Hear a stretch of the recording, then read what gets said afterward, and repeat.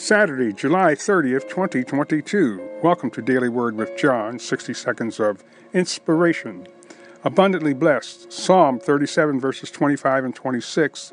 I have been young and now am old, yet have I not seen the righteous forsaken, nor his seed begging bread. He is ever merciful and lendeth, and his seed is blessed.